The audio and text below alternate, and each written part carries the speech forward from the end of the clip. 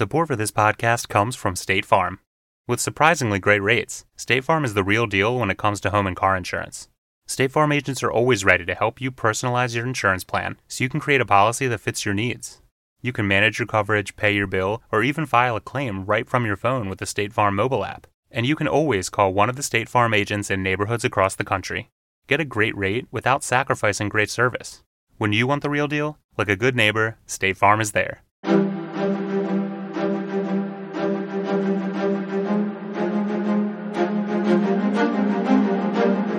Hello, and thank you for listening to the History of World War II podcast, episode 266, The Fall of Borneo. Last time, Japanese forces came to the oil-rich island, making land on December 16th. Right away, Phase 1, the taking of the Miri and Saria oil fields along the northern coast, was accomplished. Now it was time to go after the capital of Sarawak, Kuching, to the west, which also had an impressive airfield nearby. Yet, as the island was mostly inhospitable, except along some places of the coast, the invading troops would have to go by boat and have to make another amphibious landing. But more besides, just south of the capital was Sarawak's border with the Dutch-controlled part of the island, collectively called Kalimantan, and near that border was another modern airstrip that the Dutch hoped the Japanese didn't know about. Either way, the defensive plan now was to deny the invaders both airstrips and Kuching as long as possible.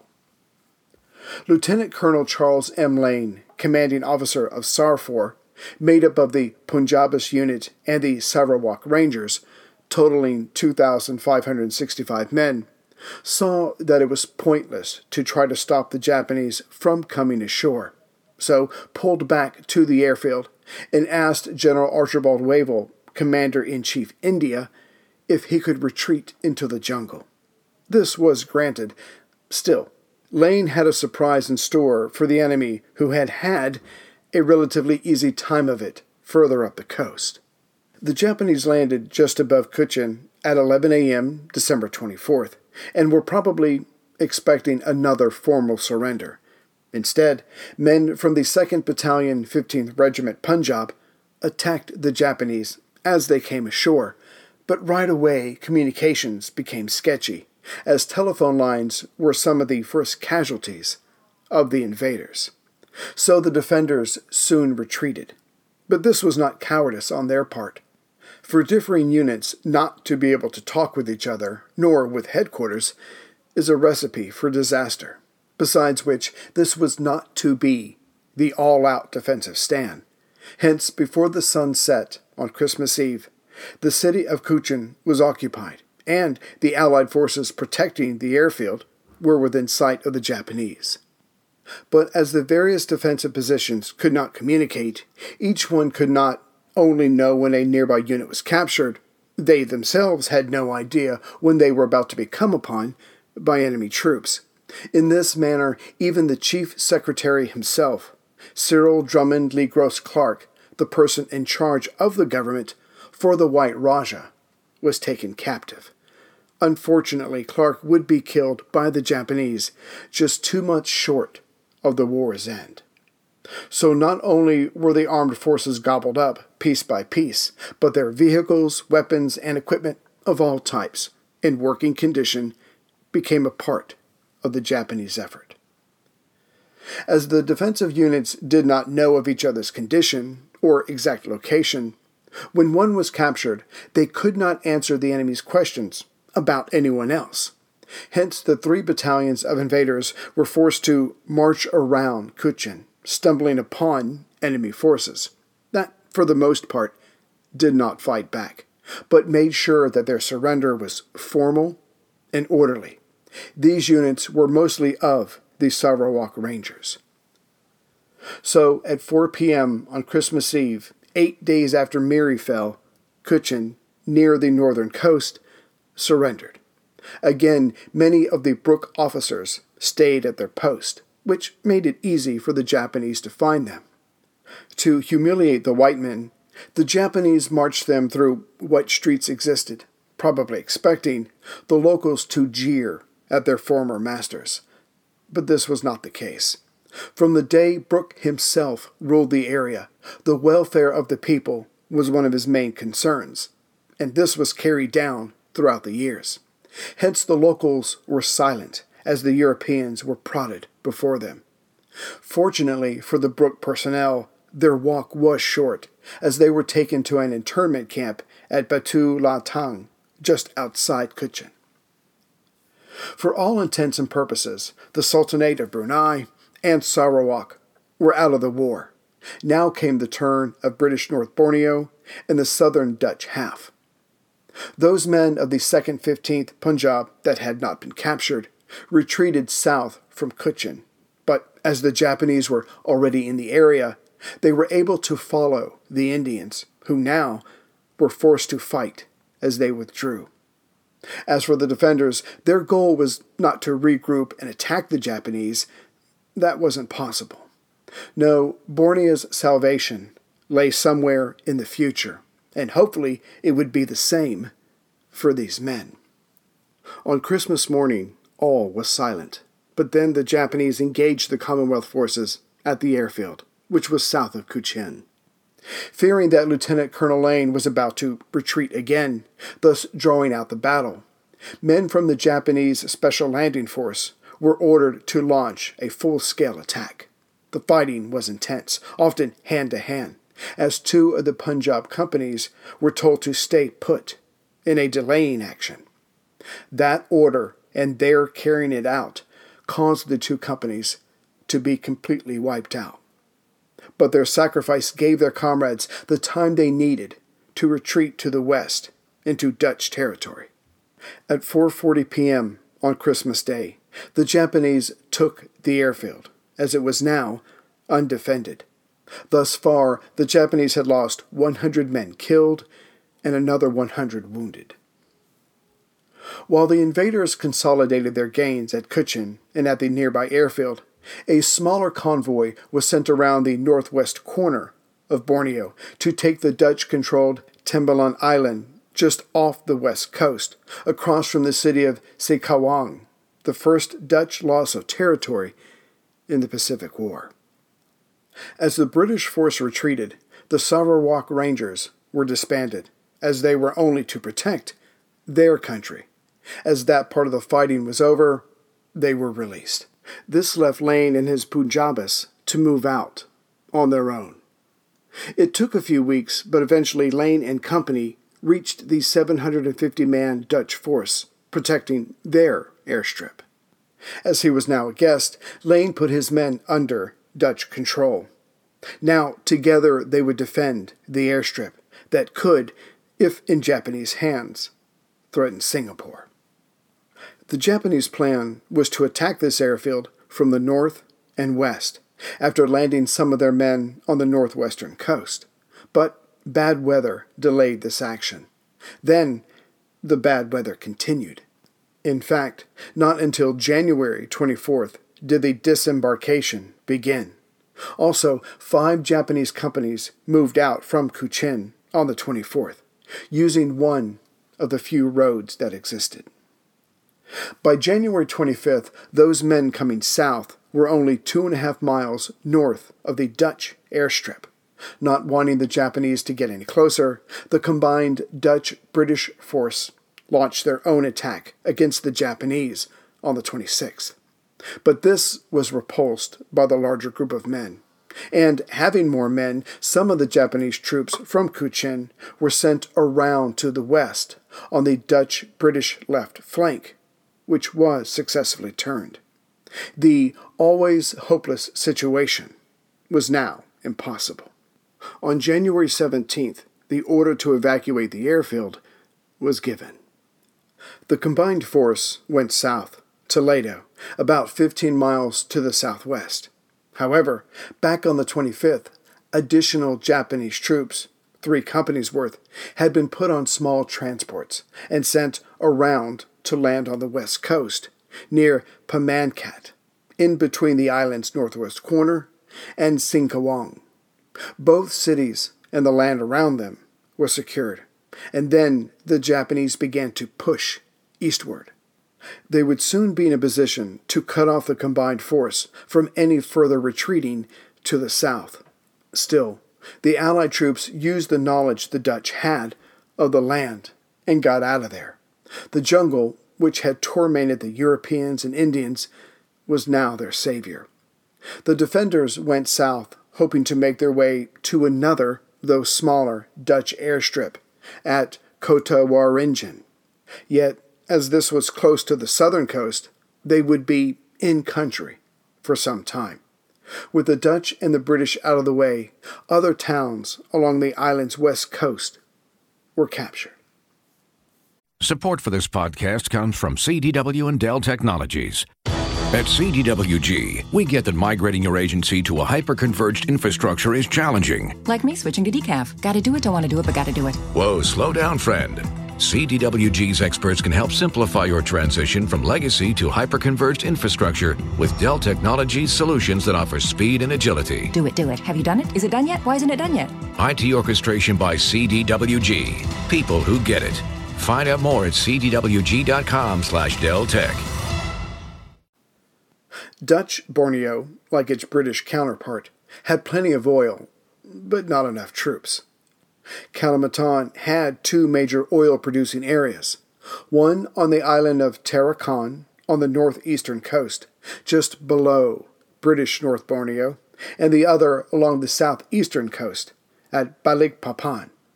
For what Dutch troops were on the island of the Royal Netherlands East Indies Army, or KNIL, they were scattered around these two places, and the Dutch capital, Banjarmasin, on the southern coast.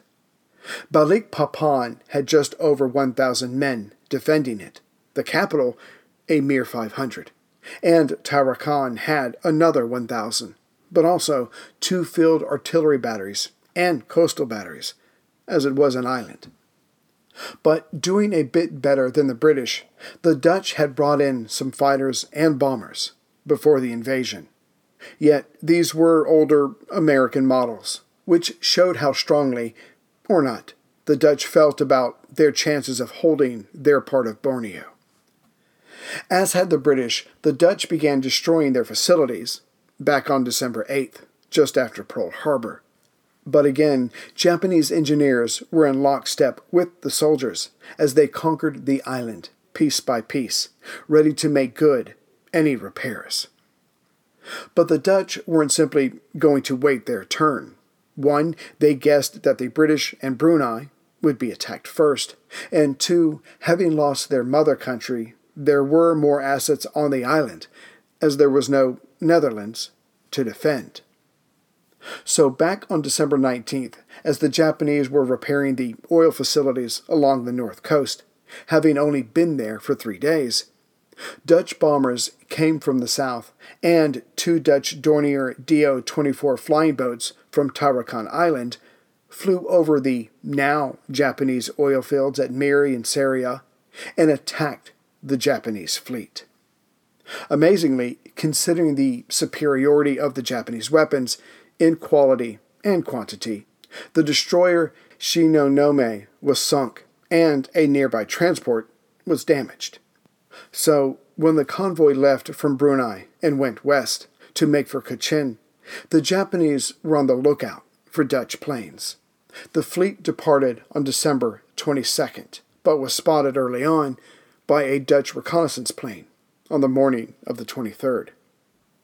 The Japanese on board those vessels expected the worst, yet anticipating another Dutch airstrike, at 11:40 a.m., 24 Japanese planes bombed the Dutch airfield at Singkawang 2, just below Cochin, rendering its takeoff lanes unusable. When the runway was fixed, the Dutch planes were ordered south, as the Japanese landings were now unstoppable. But the convoy was not out of danger. On the evening of December 23rd, while the Japanese were looking up, they were struck from below as a Dutch submarine, K-14, fired its torpedoes and sank two of the convoy ships and damaged two more. The next night, K-16 scored another hit by torpedoing the INJ destroyer Sengiri. Yet then the K-16 was itself sunk by the Japanese sub I-66. Getting back to the fate of British North Borneo on the most northern tip, on December 28th, Major General Kawaguchi, stationed at Miri, ordered Lieutenant Colonel Watanabe to head out on the 31st to take the rest of the small Sultanate of Brunei.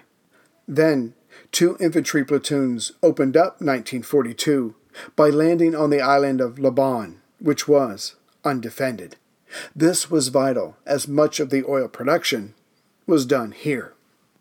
With Brunei now firmly under Japanese control, on January 8th, Kawaguchi landed troops at Jesselton, further up the North Borneo coast, roughly in the middle of British North Borneo's coastline. The town was taken, the police were disarmed. Then, using 10 fishing boats, Lieutenant Colonel Watanabe was sent with as many men as he could carry around the northern tip to capture Sandakan on the northeastern coast, due east of Jesselton. As Sandakan was the seat of government of British North Borneo, all official resistance ended. On the morning of January 19th, the governor, Robert Smith, surrendered the state, but refused to continue to administer the territory under Japanese control, so he became a prisoner. Lieutenant Watanabe's force then climbed back aboard their fishing boats and finished conquering British North Borneo, taking Lahad Datu and Tawa by the end of January. As it was January, enough time had passed to allow the second hammer, in the form of troops from the Philippines, to fall on Borneo.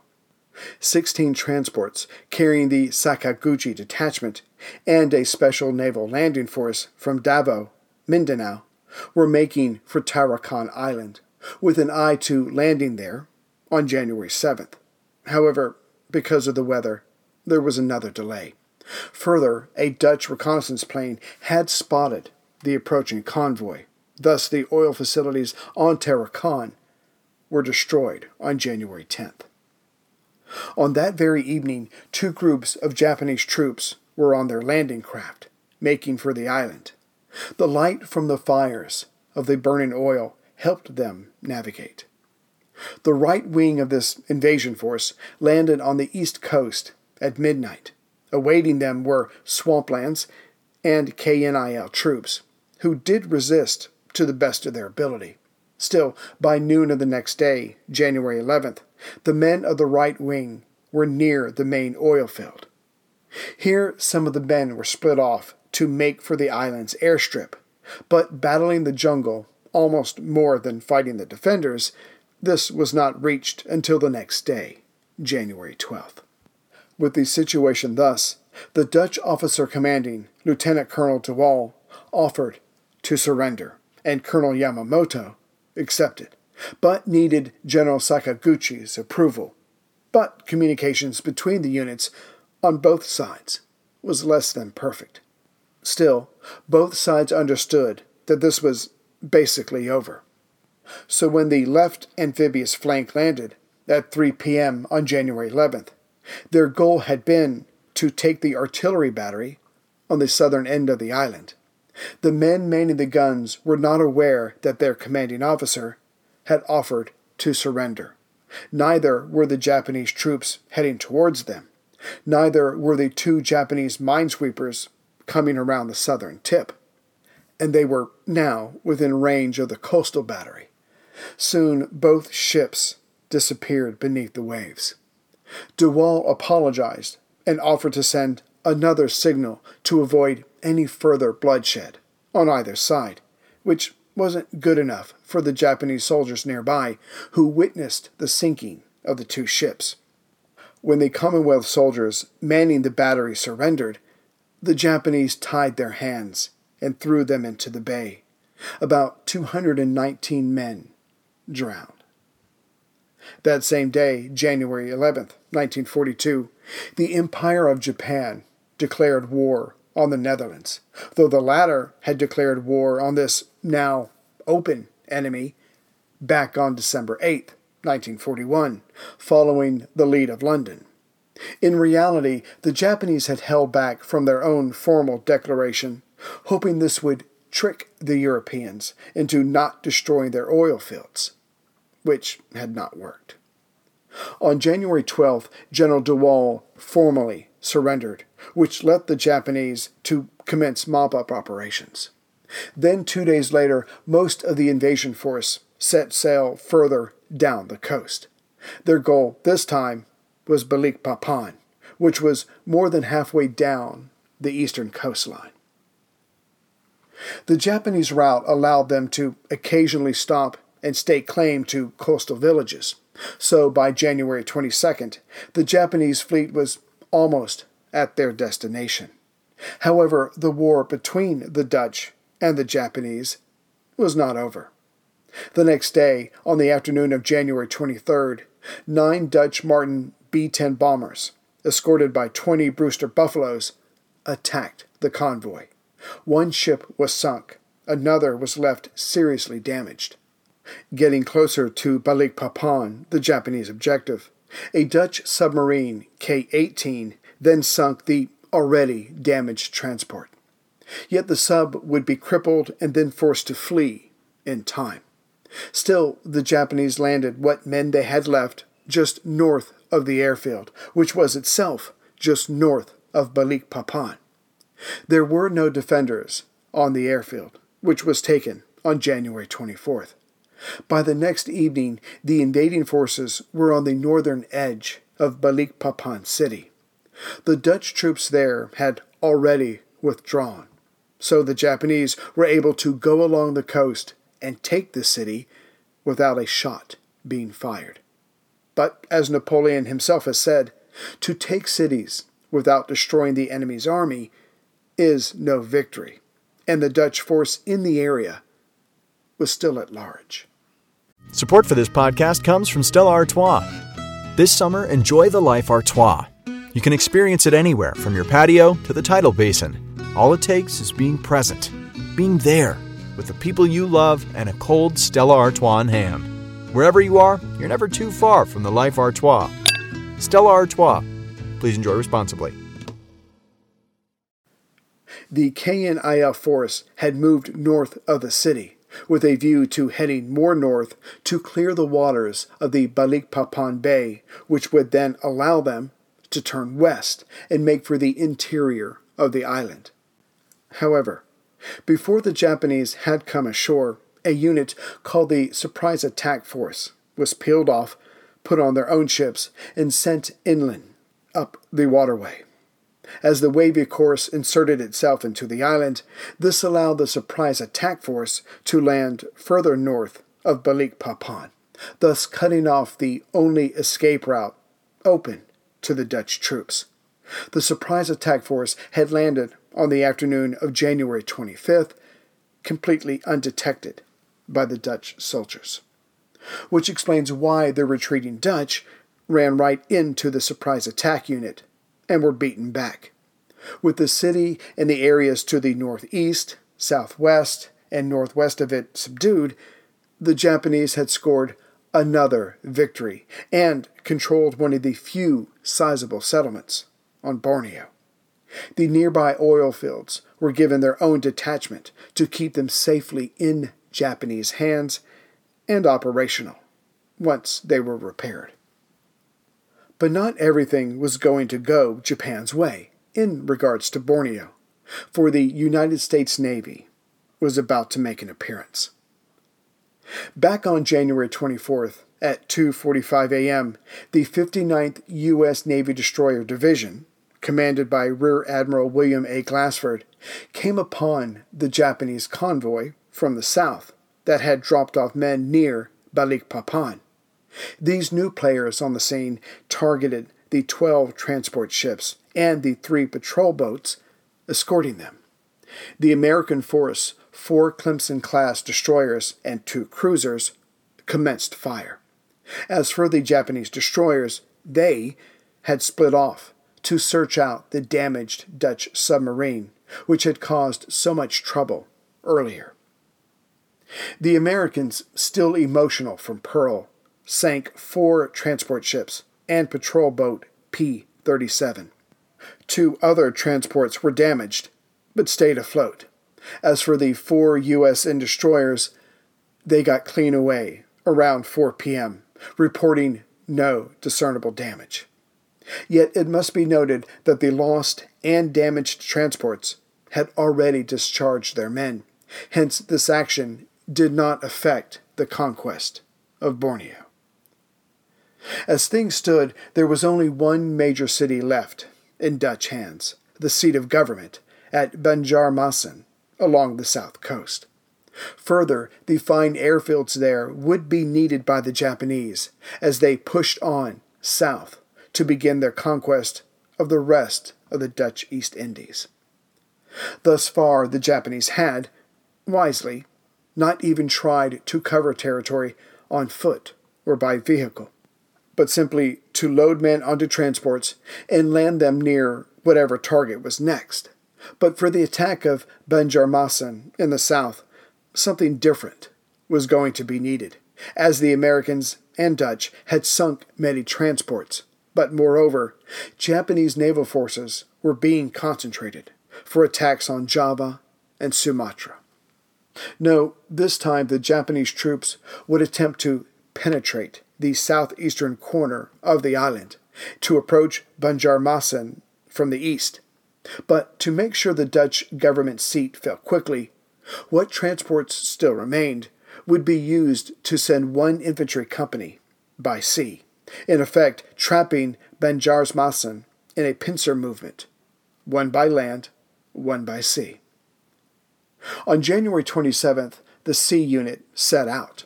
3 days later, the land unit began their march, but little went according to plan. For one, the bicycles carried by the land unit were worse than useless. These might have been invaluable in other operations, but not in the mountains and jungle of Borneo.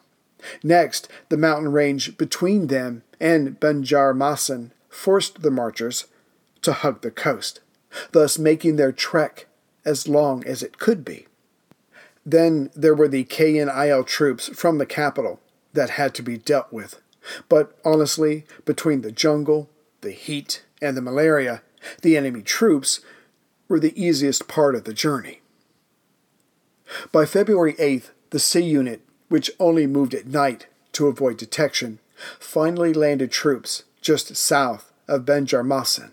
There were no enemy troops to oppose them, as they were the ones who were trying to stall the land route force. The vital airfield stationed due east of Banjarmasin was now directly threatened. In the city itself, the colonel in charge, with his last 75 men, retreated from the capital and went west along the southern coast. His orders were to reach and defend the airfield at Kotawaringen, the one the combined force had made for previously. But unbeknownst to the colonel and his 75 men, this area had already fallen to Japanese troops from Cochin. At 9 a.m. on February 10th, the major airfield was solidly in Japanese hands. Then Banjarmasin, the capital, fell as well. With the Japanese in control of most of the west coast, the entire north coast, the majority of the east coast, and much of the south coast, what Dutch and British troops remained free were forced into the jungles of central Borneo. Yet the Japanese would send men after them, reducing the number of rebels even further. Past 1942, when such troops were captured, the Japanese, angry that they had to go out into the terrible environments to get them, simply executed whoever they found. Even worse for the rebel soldiers, the Japanese paid the native Dajaks to seek out the Dutch and execute them. The Dajaks, who were already hostile to the Europeans, were only too happy to do this. But in time, the Japanese proved themselves cruel masters, even to the Dajaks. Hence the locals would eventually ally themselves with the enemies of Japan. U.S. airmen and a dozen or so Australian special operatives would train the formed Kapit Division in guerrilla warfare. This unit would go on to kill or capture some 1,500 Japanese soldiers, while providing valuable intel on the Japanese-controlled oil fields. By early 1942, what few native soldiers the Dutch still had deserted. This left the combined force in the jungle without hope. So, on April 1st, 1942, the vast majority of them surrendered. Now the Japanese Empire had the oil it needed, in the clear, to feed its vast war machine. The entire Battle of Borneo had lasted for 59 days.